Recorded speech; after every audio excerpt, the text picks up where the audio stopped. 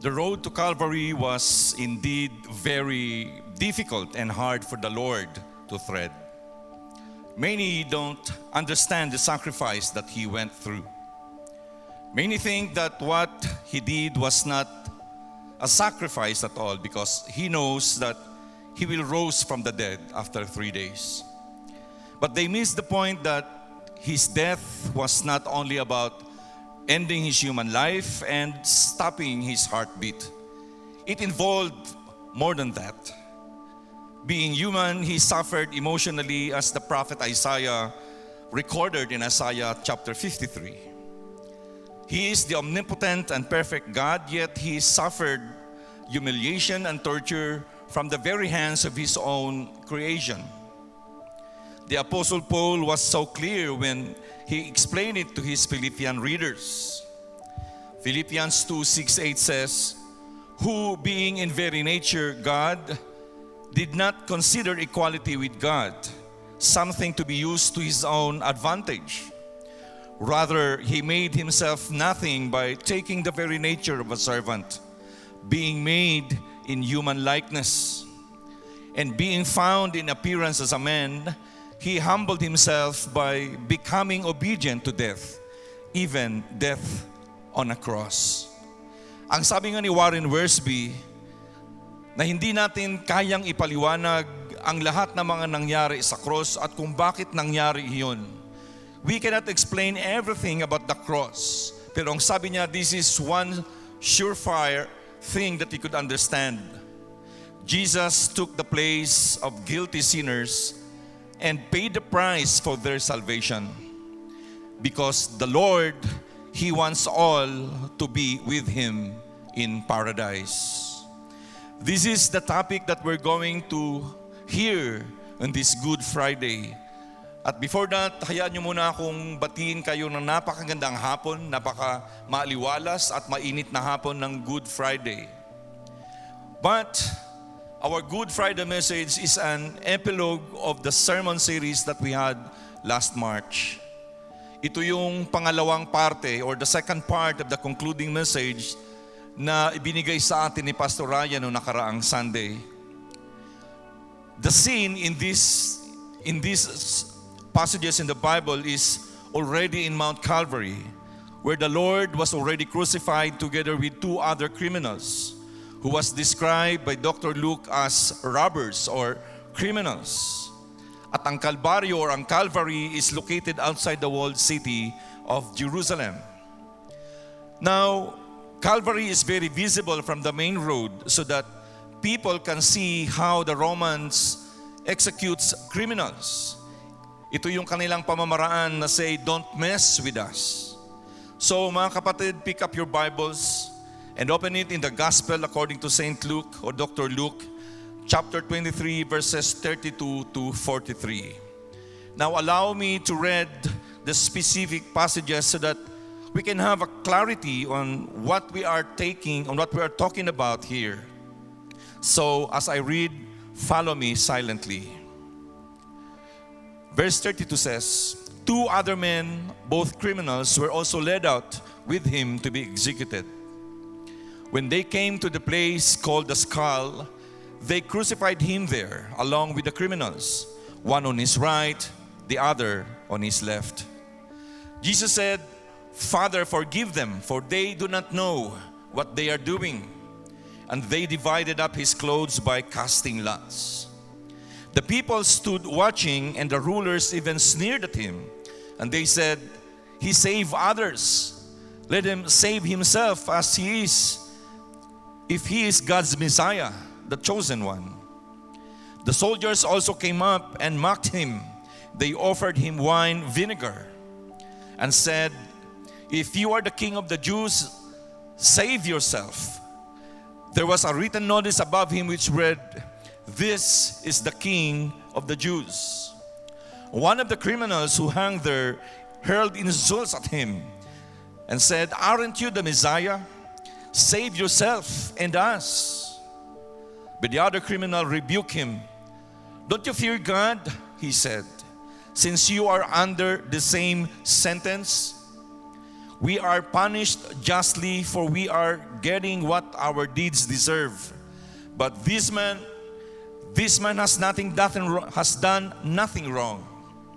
Then he said, Jesus, remember me when you come into your kingdom. Jesus answered him, truly I tell you, today you will be with me in paradise.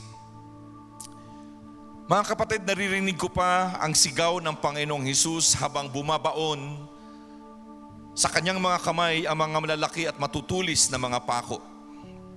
I can hear ang tunog ng martilyo habang ito ay lumalapat sa ulo ng mga pako, bakal sa bakal. Ngunit wala akong marinig o maririnig na mga salitang siya'y nagre-reklamo. It was just shouts of anguish out of the excruciating pain, especially when the cross was being lifted up para ilagay doon sa butas kung saan itatayo yung kanyang krus. You see, the Lord was crucified around 9 o'clock in the morning, and He remained hanging on the cross until 3 o'clock in the afternoon. Sa loob ng 6 na oras, 6 terrible hours, the Lord spoke 7 times. And when the cross was in place, and when He had felt a little bit of easing of the pain, nung makaramdam siya ng konting pag-relax, He said His first 3 words. Ang sabi niya, Father, forgive them. Even in deep anguish and terrible pain, the Lord expressed forgiveness. With a heavy heart, He looked at the people around Him, those who are watching the crucifixion, and He looked down below of the soldiers and the 2 criminals beside Him. Ang 3 katagang yun, mga kapatid, ang siyang pumigil sa galit ng Diyos na ipataw ang kaparusahan sa lahat. It was those first 3 words that hold off the wrath of God. Pero alam nyo, the people and the ruling leaders, they continued to ridicule Him, and while the soldiers below divided up His clothes. And then the winning soldiers looked up at the cross and continued to ridicule and insult Him, and they said, if you are the King of the Jews, save yourself. Even the criminals that were crucified with Him hurled insults at Him. Yung dalawa, Matthew recorded that na yung dalawang criminal on his left and on his right, they were mocking the Lord Jesus Christ. It was recorded in Matthew 27:44. But something amazing happened to the other criminal.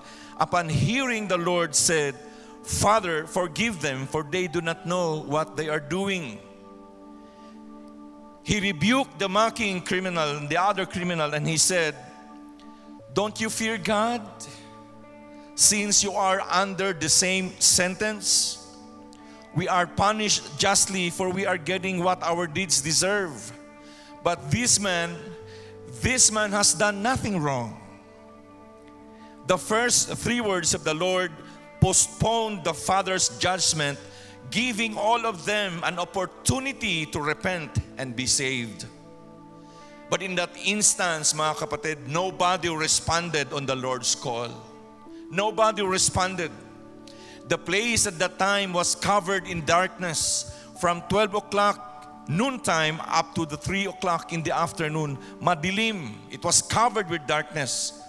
And for me, that same darkness permeated into the hearts of the people watching the execution. And because of that, only one man responded. The criminal asked the Lord for forgiveness, and he said, Jesus, remember me when you come into your kingdom. The other thief continued on with his mockery. He imitated what the crowd and the leaders were doing. But this one, the other thief, has another idea. Siguro sa kanyang isipan, ito yung naglalaro sa kanyang isipan. If this man really is the Christ, then he can give me the answer to my greatest need, salvation and pardon from what I have done. It took him courage, mga kapatid, to defy the influence of his friend and to defy the noise of the crowd, or even to defy the Roman authorities that were there down at the cross. He was indeed the most remarkable convert. And then he heard the Lord responded with the most powerful answer that the criminal ever heard. The Lord said, "Truly, I tell you, today you will be with me in paradise." Today you will be with me in paradise. Those were words of forgiveness and pardon. Because point number one, mga kapatid, the pardon of the Lord never ceases. His pardon never ceases. Hindi tumitigil. Even in His dying hours, the one thing in the mind of the Lord was forgiveness and salvation. He spoke to a man who was fully aware of his sins. Nothing was written about this criminal or the identity of this man. He was unnamed, walang pangalan. The scripture never mentioned his name. The only known identity of the man was that he was a criminal. But the evidence of God's working in his heart was very clear, klarong-klaro, that the Lord was working in his heart. Because at this time, he is now aware that God knows the condition of his sinful heart. That made him instantly become reverent towards God. He worshiped God. And he saw himself as guilty of the crimes that he has committed. Eventually, mga kapatid, he saw himself as truly guilty. You see, the pardon and forgiveness of the Lord never ceases. And this is to give us assurance that our sins can be forgiven. If we pray for salvation and for forgiveness, He will give it to us. He will give it to us. And the promise of life eternal will be given by the Lord. Isn't that wonderful? Isn't that amazing? The words, "Today you will be with me in paradise," is very personal sa Panginoon. The words, "with me," or "kasama ko," is very intimate. Kasama kita ngayon. It's a very intimate pronouncement.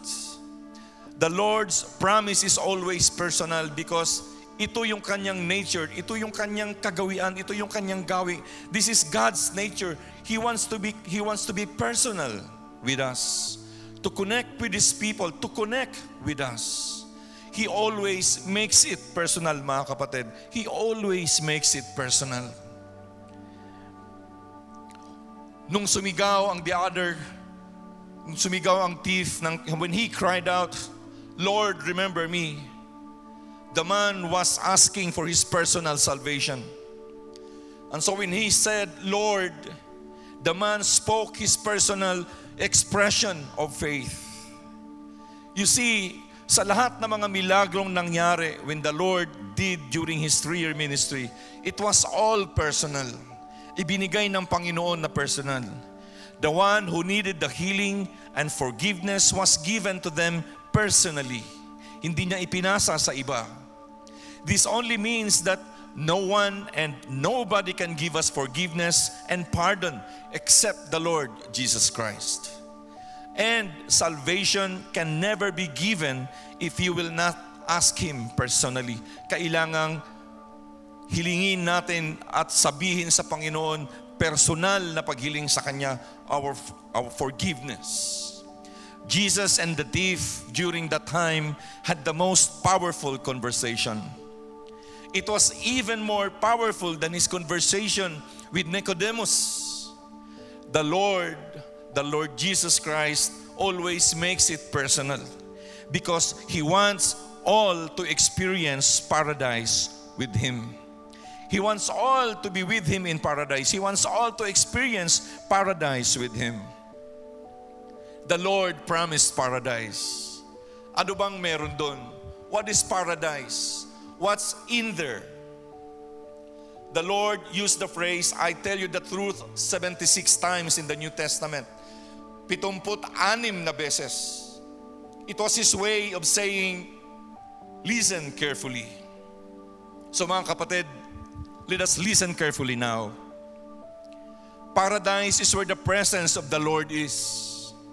No one alive was given the opportunity to see and experience it except the Apostle Paul. We can say that Moses was very intimate with God, but Moses was not given this most wonderful experience that a mortal man can have. So wonderful was this experience that the Apostle Paul was not quite sure kung dinala ba siya ng Diyos doon kasama yung kanyang katawan, or he was brought there with his soul, or yung kanyang soul, yung kanyang kaluluwa ay nag-depart lang sa kanyang katawan. You can find that story of Paul in 2 Corinthians chapter 12. Here, mga kapatid, Paul affirmed the reality of heaven and the ability of God to take people there. I'll repeat it again. Paul affirmed here that the reality of heaven and the ability of God to take people there. Totoo ang langit. Totoo ang paraiso.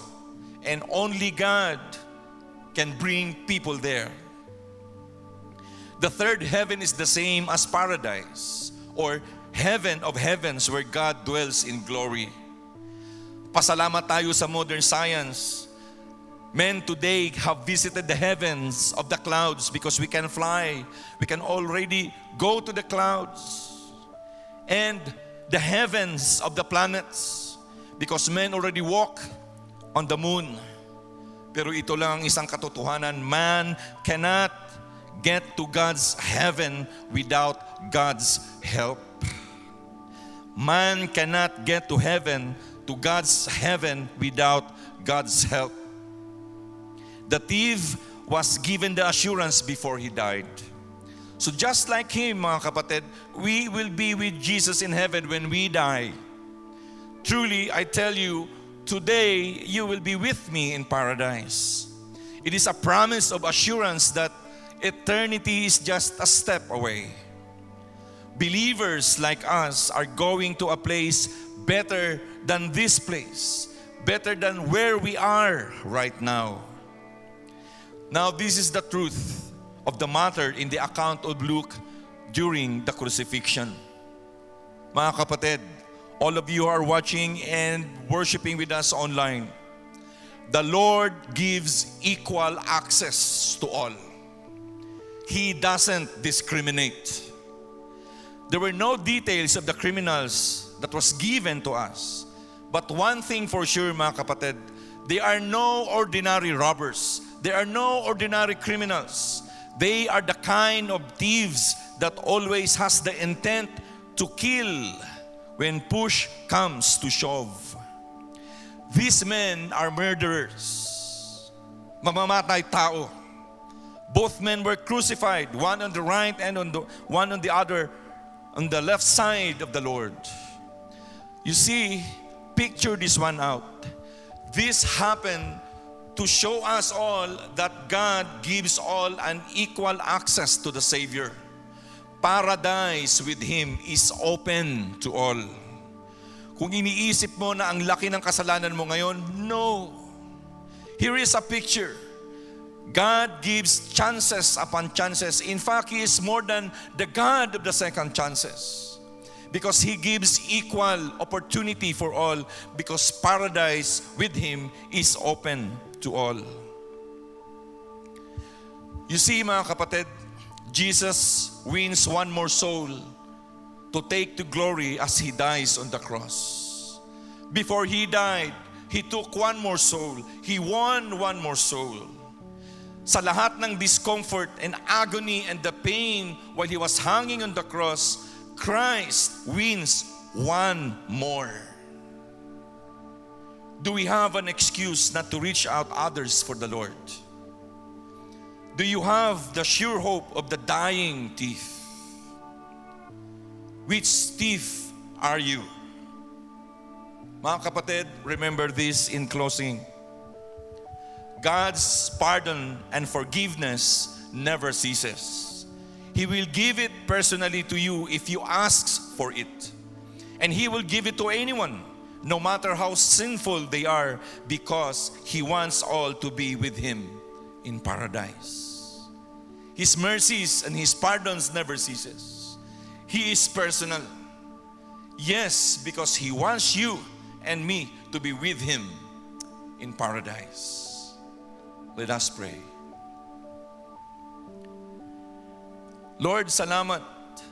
Maraming salamat for what you have done some 2,000 years ago. This very moment, 3 o'clock in the afternoon, you breathed your last. But while you were hanging there on the cross, what was in your mind and in your heart was the salvation of men. Panginoong Jesus, before kayo nalagutan ng hininga, you were able to save that other thief, yung isang magnanakaw. And you have that very powerful conversation, very short. And yet, it speaks loud of your mercy, of your love, and your grace. He doesn't deserve it, O Lord, but you gave it to Him. We don't deserve your mercy and your love, but you gave that to all of us. So Lord, we remember what you have done 2,000 years ago. Naaalala namin, Lord, ang inyong pagbibigay sa amin ng command to remember you through the communion. You said, remember my death and my resurrection. And today, Lord, we remember that. And we're more than grateful, Lord, for what you have done for us and to us, O Lord. Help us, Father, to always have that in our hearts and in our mind of what your Son, Jesus, did for us. And to remind us, God, oh Father, of your love towards your creation. You will never stop running after us. Salamat. Salamat, Lord. And today is not a painful day. Today is a cause for us to celebrate. A cause for us, Lord, to really be joyful enough. Hindi magmukhang Birna Santo, but with joy in our hearts and in our faces and in our minds to remember that the Lord Jesus Christ died on our behalf. It should have been us, Lord, that will be crucified there because of our transgressions and our sins. But you, O Lord Jesus Christ, took all our sins on that cross in Calvary. Salamat for the promise that all of us that have believed in you, that all of us who have put our trusts in you, na lahat kami, Lord, na naniniwala at nananampalataya na ikaw yung aming Savior, that you are our Lord and Savior. We will be with you in paradise. Salamat, Father. We give you back the glory and honor together with your Son and the Holy Spirit. In Jesus' name we pray. Amen and amen. Praise the Lord. His mercy is more,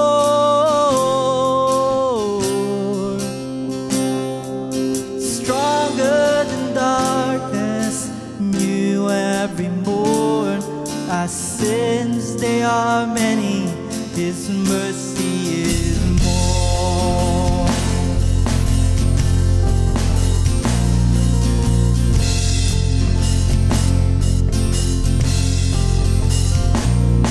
What love could remember the wrong things we've done? Omniscient, all-knowing, He knows not the sum.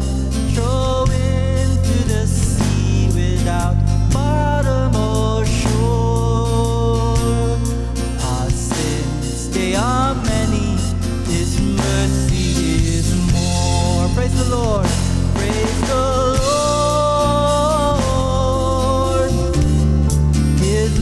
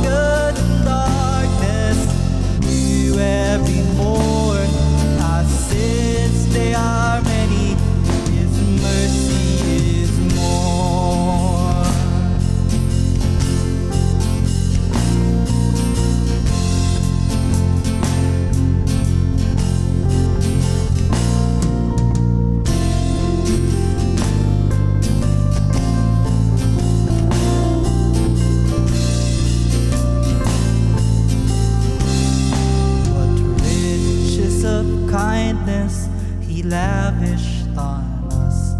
His blood was the payment, His life was the cost. We stood neath the depth we could never afford. Our sins, they are many, His mercy is more. Come on, praise the Lord, praise the Lord. His mercy is more.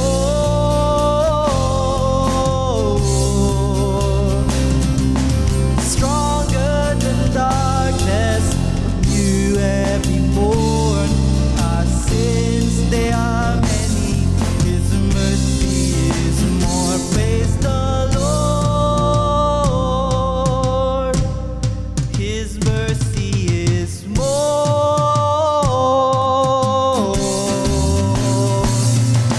Stronger than darkness, new every morn.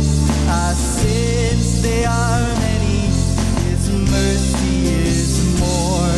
Our sins, they are many, His mercy is more.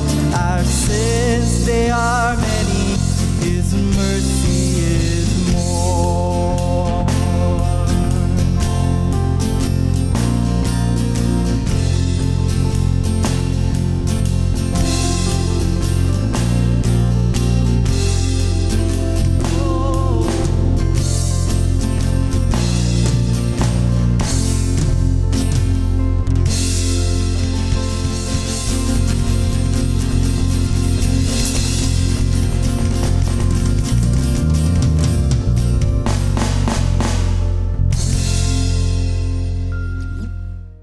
Muli po isang magandang hapon po sa ating lahat. Maraming salamat po sa inyong patnubay uli sa patuloy na pagtangkayat ng ating live stream worship for this Good Friday. Thank you so much, Pastor Dante, for that wonderful message. And just one quick announcement po para sa ating lahat. Meron pa rin po tayong Sunday worship both in Facebook and YouTube and also here in our sanctuary at ABCC. 9 o'clock po in the morning, mag-i-start ang ating live praise and worship and Sunday service po for this week. So, kita-kita po tayong lahat and I hope to see you all this Sunday.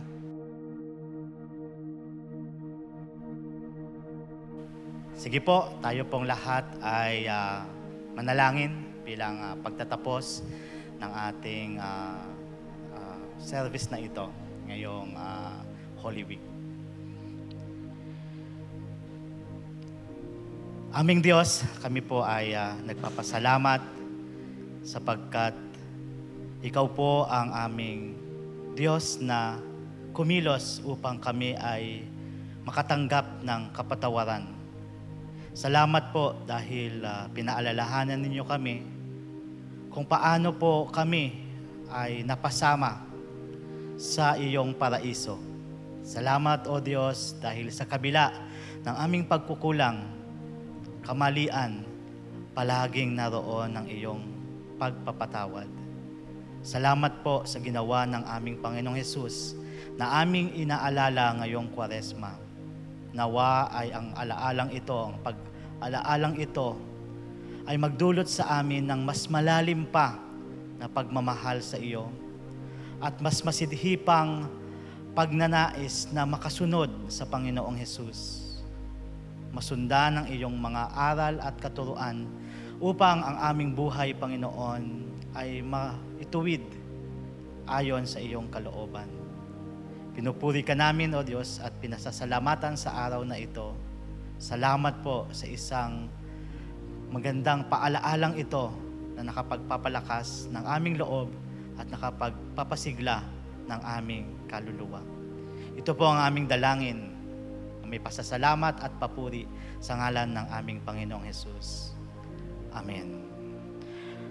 Now to Him is able to keep you from stumbling and to present you blameless before the presence of His glory with great joy. To the only God, our Savior, through Jesus Christ, our Lord, be glory, majesty, dominion, and authority before all time, and now and forever. Amen. God bless po. Sumaatin ang pag-ibig at pagpapala ng Panginoon.